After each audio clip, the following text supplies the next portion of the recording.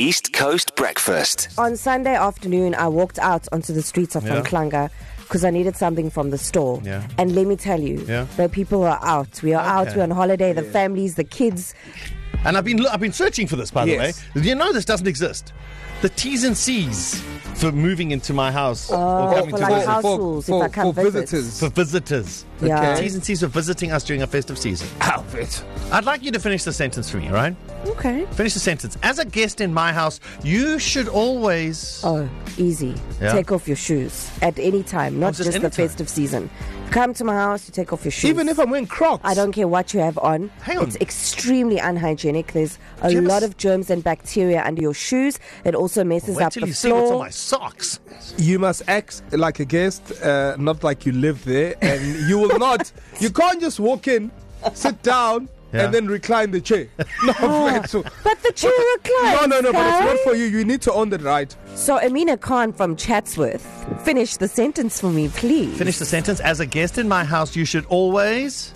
You should always respect my animals. Don't you dare tell me something about them. Okay, what animal do you have? I have 2 cats. Okay.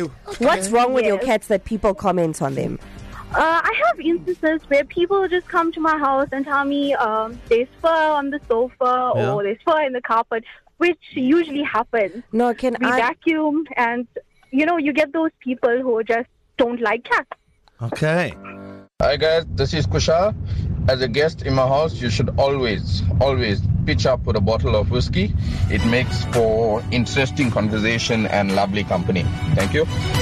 As a guest in my house, you should always... Hi. You're speaking to Sizwe Ndanzi from Savannah Park. As a guest in my house, you must always keep smiling. You cannot be angry Nice. Okay. in my house. Nice. Always keep smiling. Yes. Always show your teeth. Oh, if you're a guest in my house, if I say make yourself comfortable, do the opposite. Passive aggression. Standard What attention do in the you corner. mean? Oh.